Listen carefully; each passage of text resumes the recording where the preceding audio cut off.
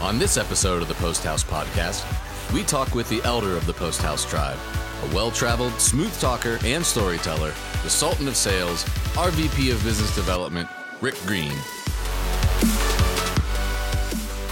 Welcome to another episode of the Post House Podcast. Today we're with Rick Green, our Vice President of Business Development and also a very creative guy. Thank you. Welcome to the podcast, man. How are you? Thank you. Very exciting. It's been happening next door to my office for weeks, and it's fun to be in the room. All right. It's fun. Cool. So on the show, on this show, we talk about personal, creative, and professional fulfillment. But let's start out by let's talk a little about you. So, I've known you for a long time. We've worked together now for a long time. But you have been in the business for over 20 years. A long time. So Yes. let's talk about that. So you started out what I believe was in the news station, but not in the news department. Correct. That was I started out in broadcast TV. Worked at 3 NBC affiliates in my career, in my broadcast career. 2 of them in production, 1 of them in creative services. So always around the news product, but never in it. Gotcha. So within the news organization, obviously you're doing promos and commercial pieces on the creative service side.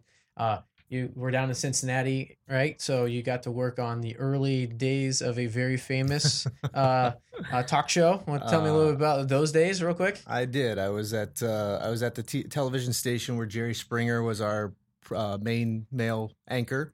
Started the talk show. They were grooming him to become the Phil Donahue. The same company owned our station that owned the Phil Donahue and Sally Jesse Raphael show.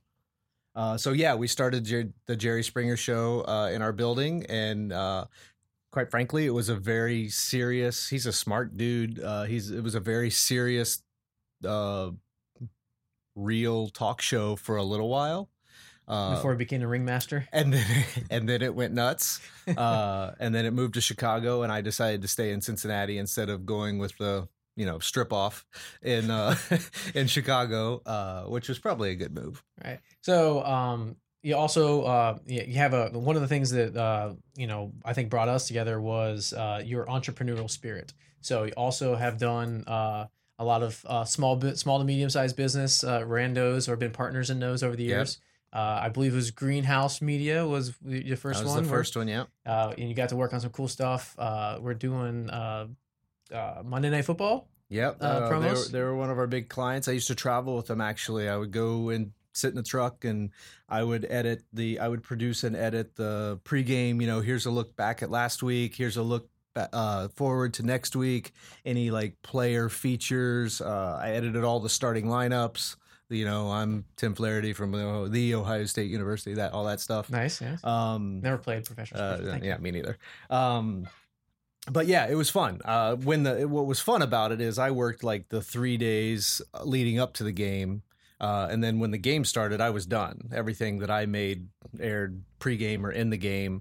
And so I was done. So I would go stand on the sidelines and watch the game. That's awesome. Which was fun. Yeah. So so being around sports marketing has been there for a long time. Yeah, absolutely. So that kind of leads us into a lot of our current clients and stuff. But also you had some partnerships in the past where you were with the power plant, correct? Yep. Another multimedia studio, similar but different to Post House. Really great creative team, had a great facility, a lot of great clients.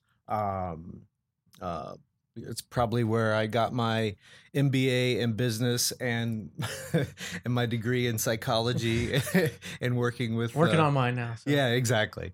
Running a small business is an education in itself for sure. It is. It's education in people. It's education in finance and business and how the world works. Yeah. Dealing with whether they are legal partners or just partnerships that you deal with all the time and the stress that comes with that. I mean, it can be a heavy weight, right? For sure. It's one of the things that I like about where I'm at right now, and is to go back to your being fulfilling. One of the things that I'm really fulfilled by right now is I think we have a really good group of complementary strengths.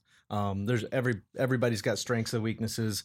Very few people start a small business because they love to, forecast taxes for the next 3 quarters. They get into small business because they love whatever the business is. In your case, you love directing, producing, shooting. You love making stuff, visual. You're a visual artist. I felt the same way. I loved storytelling. I loved bringing people, all the right people and parts into the same room, and helping and create an environment where great things came out of it. I did not get into business so that, in the middle of a giant meeting, someone comes around the corner and says, the toilet's overflowing into the hallway. What do we do? Like, well, maybe we can finish this meeting first, and then Right. So the the taxes and all the stuff so I think at least at the moment at Post House Creative, we have a really good mix of people's strengths and weaknesses, and I think that's what it takes, honestly. It's a good balance. Yeah, for a small business to make it. Okay, so continuing on your journey here, a very interesting turn, I feel like. You were involved very early on in Digital Juice. So while you're at the power plant, you kind of took a little sort of a sabbatical, but like you moved to Florida, you were into Digital Juice stuff, and if anyone will find a clip, we'll show everybody. I know it's around here somewhere. I hate you. Yeah, I know. But you were the tutorial guy. You were before there was online tutorials, there were VHS tutorials, and then there were DVD tutorials, and you were the host of those. I was the first face of Digital Juice, if you can imagine, and they're still in business still, in spite of that. Quick, semi-interesting story, and I know one of the fools that edits this thing will find something on the internet to embarrass me with, but I was working at Channel 4 here in Columbus. I was a creative director. I had started Greenhouse Media, my broadcast TV career coming to an end because I just didn't love it anymore. Really liked the like you said, the entrepreneurial spirit and running a small agency. And honestly, I bought some of Digital Juice's stuff online. I used it, and I sent them a letter, email or something, and said, hey, I don't know anything about your company, but I just used some of your texture stuff in a piece for Monday Night Football, and like 80 million people saw it yesterday, so that's kind of cool. They got back to me and said, hey, can you come tell that story at NAB? Can you come show people what you did? Ended up doing some live demos for them at NAB. Short version is they asked me to record that, which I did. I had an edit suite in my basement. I recorded a demo in my basement edit suite, sent it to them thinking they're going to put it on their website or they're going to, use it to whatever. I don't know, maybe a month later, I started getting emails and letters and notes, calls from people like all over the country. Like, what are you doing? I'm like, what are you talking about? And then I got a cease and desist letter from Monday Night Football because there was there's the business part. Yeah, there's the business part. Because there was like a 7-second clip in the deep in the background of this thing I showed them that I made. NFL Films did not like that. They did not, and they sent me a gigantic invoice and a cease and desist, or I had a choice. Always stop. After, yes. But what I didn't know is, unbeknownst to me, Digital Juice had sent out 250,000 of those demos that we recorded in my basement. And that's where Monday Night Football, NFL Films got one of them landed in their offices. And they're like, hey, you can't do that. They were very cool, in case they're listening. I don't live there anymore. They were very cool and helped me negotiate it down to something way less reasonable and with a couple less zeros than the original invoice from them had. But we got it all cleared up and it was all good. And that was the first ever mass distribution of a Digital Juice demo, and we did hundreds and hundreds and hundreds more of them over the next several years. I moved to Florida. I did that after I moved back to Ohio. I'd go down there every 6 weeks and shoot a bunch of demo videos and over a couple of days. And so, yeah, we did them for a long time. So that's so that kind of brings it to where we kind of cross paths. So I remember being at an Emmy award ceremony, and you had just kind of finished up down in Florida. You kind of moved on from the one business. You were with another company. Right. You're doing a presentation, and then that's where it was for me the always up against Rick Green. So it was always up against Rick Green. If we would go do a proposal, and we were sitting in the lobby or something, then they'd walk out. Yeah. So it was always like, gosh, dang, like because you have such you have such great relationships, and that's kind of that's the important thing here is that when I was starting, I didn't have these relationships yet, and you had these 10, 15 year long relationships. And so tell me the little importance about like the long-term relationships and how, and I've been thinking about this. People fancy you as a sales guy, but what I think you more is a creative problem solver that just happens to know how much things cost. I love that. I'm So putting that feel on a free business. so feel free. I'm to putting use that on a one. business card for sure. So relationships. Tell me a little about these long-term relationships. First of all, I take that as a huge compliment. So thank you. Everything you said there, as far as us running into each other in the business and the relationship part and the salesperson part, I buy it all. I think you're absolutely right. I think more so than we sell anything, we go talk to people about what we do, and if we're a good fit, if it's a right time or place or environment to start a relationship, we do. And most of the relationships we start continue, and I think that has a lot to do with the type of people that we have on our team, and not only their expertise and creativity, but they care about doing good work. And that's an easy story to tell, honestly. There's more than one person in this building that would accuse me of telling, long, boring stories over and over again. But the one I don't get tired of telling is we really, really like what we do. We really, really love having relationships because, quite frankly, it's better for both of us. It's a very win-win situation when we can get to know the client. We can help them figure out what they need, what their challenges are, help them figure out potential solutions. And then it just so happens that we know a bunch of great people who execute. And that's a pretty great spot to be in. And so it is an easy story to tell. I never feel like, when Lindsay came on a year and a half ago or now, whatever it's been, and she was going to a bunch of business development meetings with me, that's when I started realizing we don't really sell. We just go kind of tell stories and talk to people about what they're doing and listen and ask questions and figure out, is there a relationship here to be had? And quite frankly, a lot of times we start the relationship way before we do any work or way before any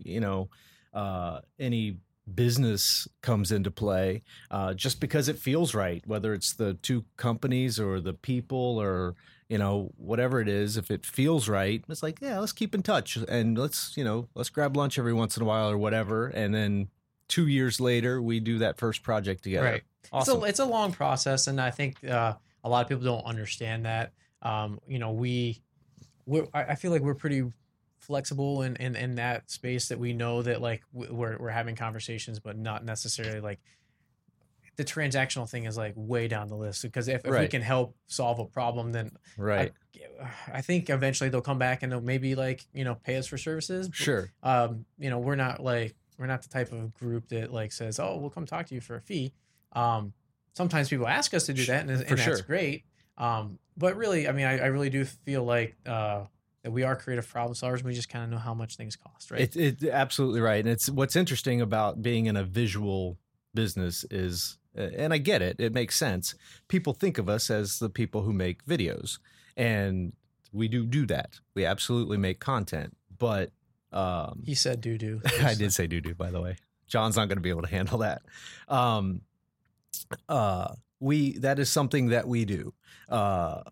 But there's so many things that happen around that, prior to actually creating a video, that is, figuring out what the challenges are, figuring out what the goals are, having those conversations, making that, putting together that plan,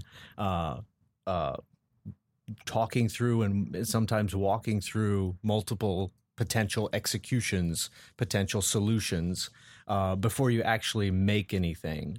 And then after the fact, we don't, pretty much anybody can make stuff that looks cool. We don't want to just make stuff that looks good. We want it to do something. We want it to educate or sell or market or brand or whatever the goal is. And so we spend a lot of time after the fact too, trying to help our clients figure that part out too. Because it's not rocket science. If it's successful, they come back. Right. Usually. Right. Especially if we remember how much things cost. And we tell them. So yeah, it's again, to us, it seems very natural, and that's just the way you do it.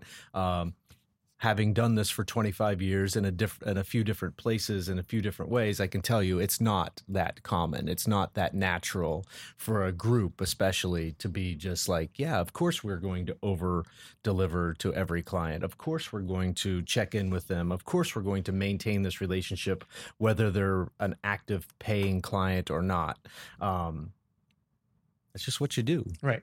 And that's, I feel like that has been like a lot of our success but it really comes back to, and it took a while to figure it out, but it comes down to these like little pillars of fulfillment, right? Sure. And, we can be creatively fulfilled, where we get paid. So that's some professional fulfillment, but it's not the paycheck. Maybe it's just the, having, a little bit different of a status amongst your peers. Sure. That can be professionally fulfilling, but talk to me a little bit about like the personal side of things. What do you find most personally fulfilling about what you get to do now?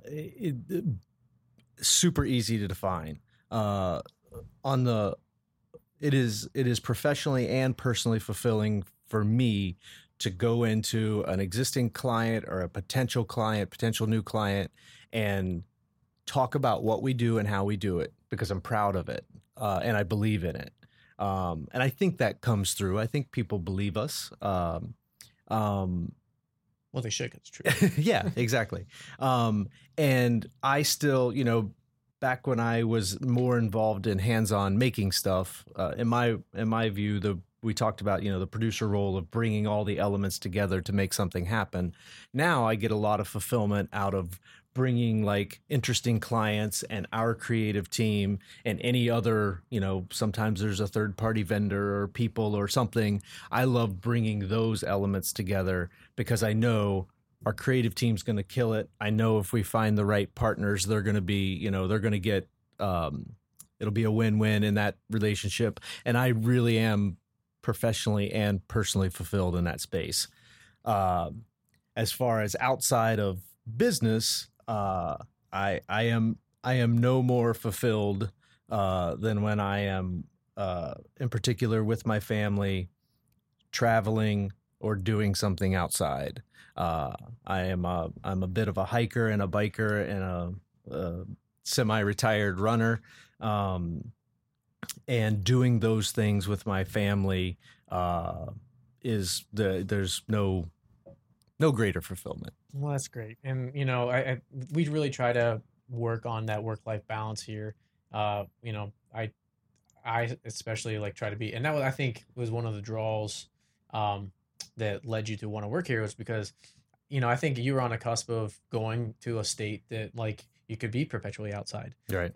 And, it was one of those things like, I don't care where you do the work because you're going to get the work done. So I don't care where you do it from. And we still, obviously we have to have face-to-face. Sure. We have to have meetings. There's a lot that you can get done in an hour-long session if we're not talking too much and BSing. Right. But when we have to get the things done, like we set that time aside and we do it.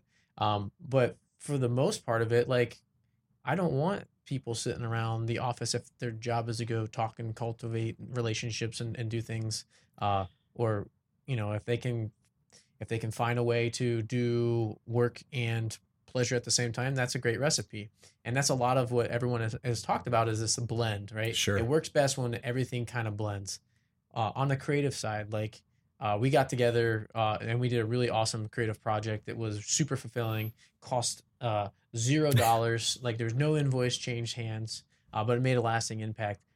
That was like the Sweet Princess project. Right. And I think that's when we solidified like, yeah, we want to work together. Sure. But like, what do you find? What fulfillment do you get out of the creative process now? I know like Lindsay like gets enjoyment out of making the decks and Right. you know, sifting through all of our imagery. Tell me a little about the creative side. Before I start that, I do want to acknowledge, and not just because we're in your office at your place, but I do want to acknowledge that when we did meet and start that relationship, I was absolutely incredibly impressed with your ability to recognize that,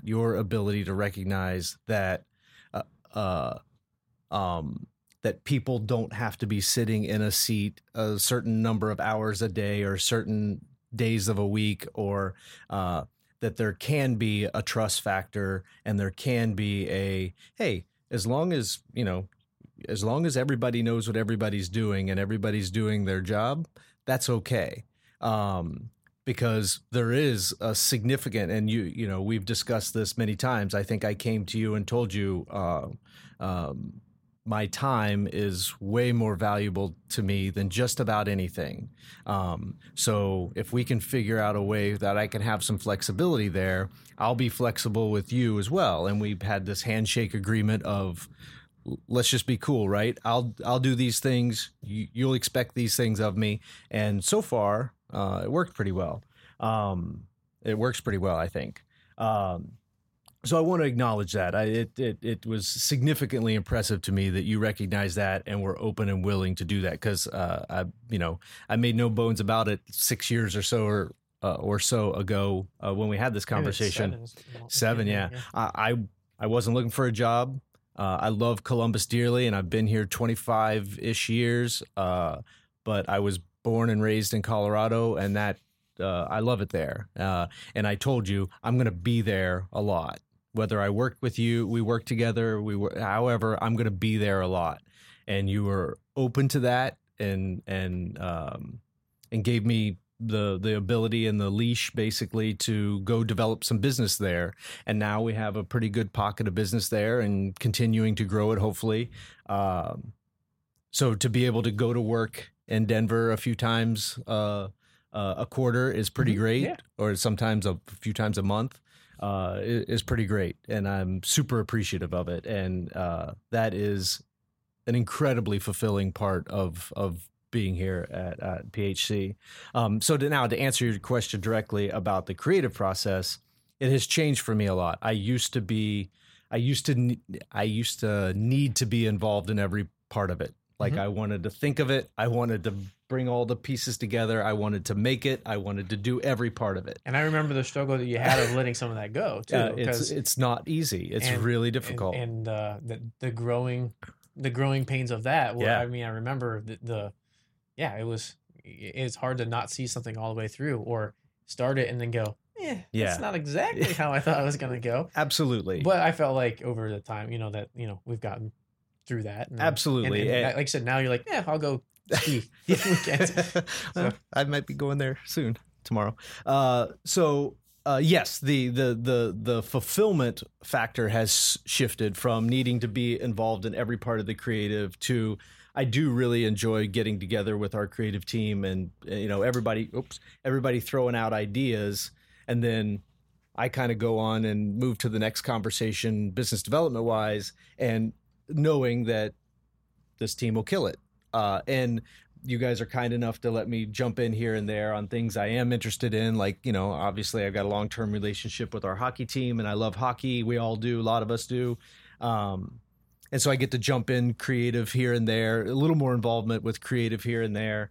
But the fulfilling part now is sort of, going out and evangelizing a bit our story, who we are, what we do, how we can help, finding the right types of partners to that fit with us, right, and that we fit with.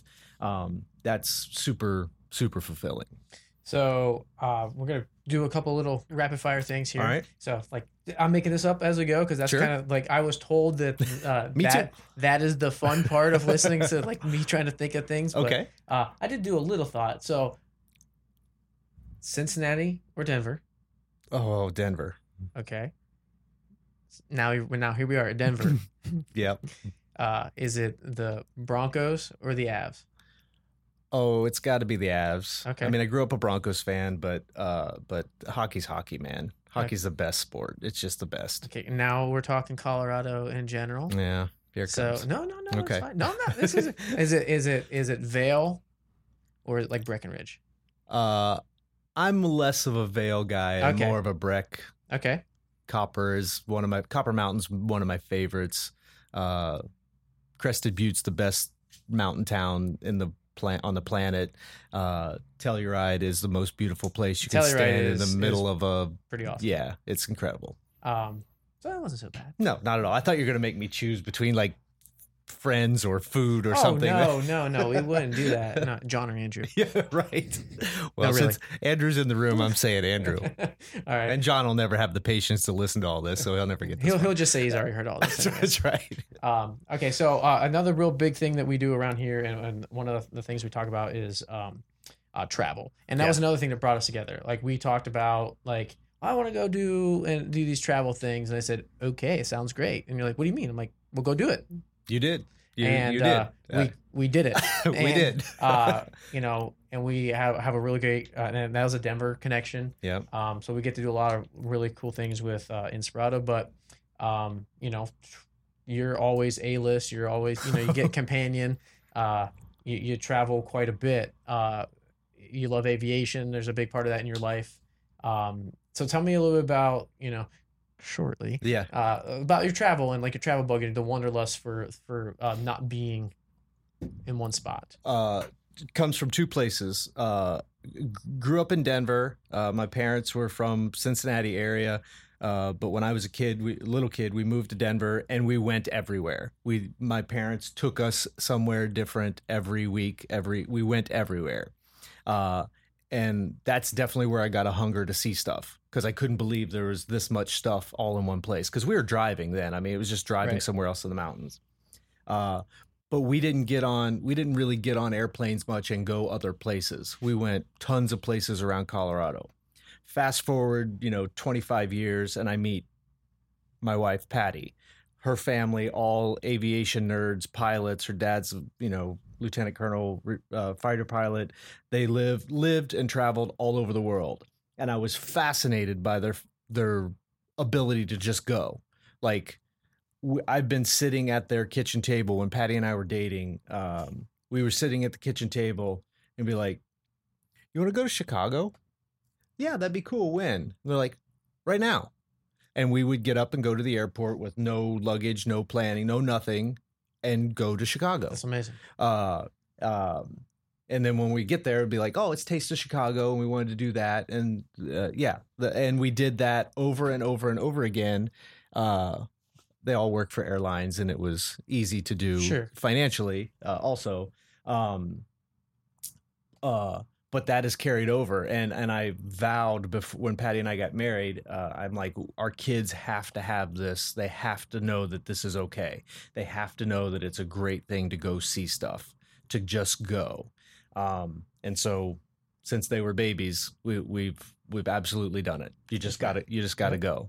And I'm going to do it as long as I'm able. So the other rapid fire question, the comparison was going to say, is it Colorado or Italy? Oh, geez.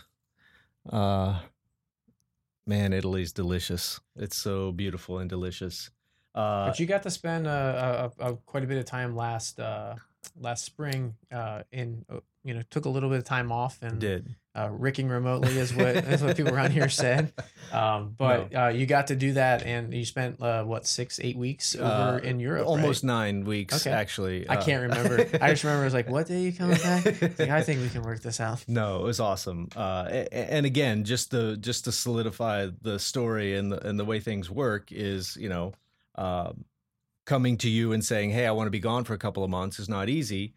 But I also said, I promise you we're going to be all right, sales wise. And I think I personally, and maybe we as a company, had a pretty maybe best year. It was. I mean, it was. I don't know. Maybe it was because I was gone for so long. Wait a minute. Yeah, dots connect dots. No. So Rick, when are you going back to Europe? Right. No, my daughter was studying abroad for a semester, and then when she got in Italy, and then when she got done, I went over and met her, and she and I ran around Europe for a month. And then when my wife and son got out of school, they came over and we ran around for another month. So she was over there almost 6 months, which was great. But yeah, it's so beautiful and it's so delicious and it's so easy. You know, I'm a little bit embarrassed that it took me till I was 45 years old to go to Europe. If you wanted us to move the company there tomorrow, I've got a great place in Trentino at the base of the Dolomiti and the Italian Alps. That's where we should go. Oh, sounds like you got it all mapped out. Well, you know, I mean, my daughter wants to go to.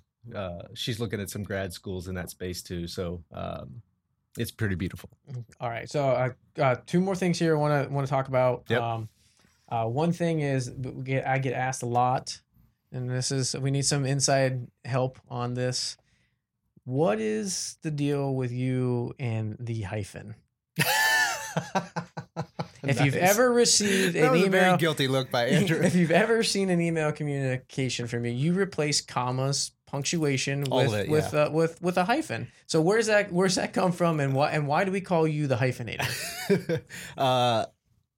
That's funny and a surprise. But I actually have an answer because I have thought about it. It's mostly stream of consciousness writing. It's usually very much so. It is. I think it is my old guy version of when everybody started texting and speaking in text.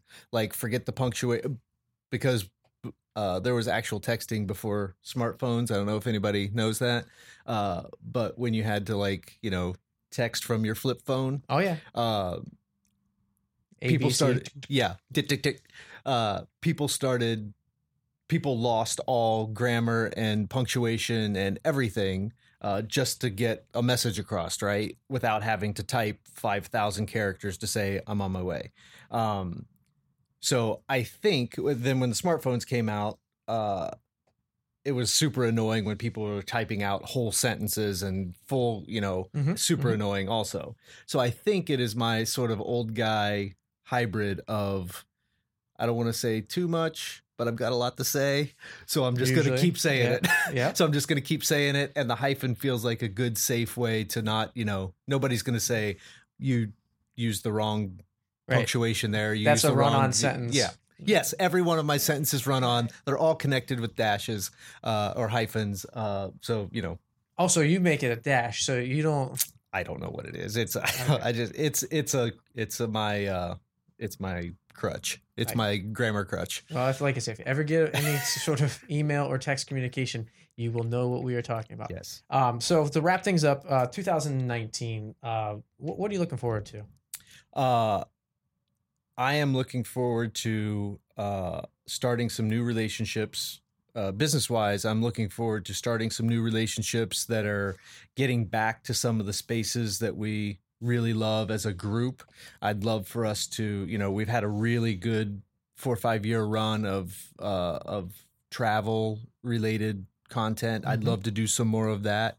I'd love to grow our sort of organic storytelling opportunities. I'd love to find some partners that would allow us to do some longer form organic brand storytelling.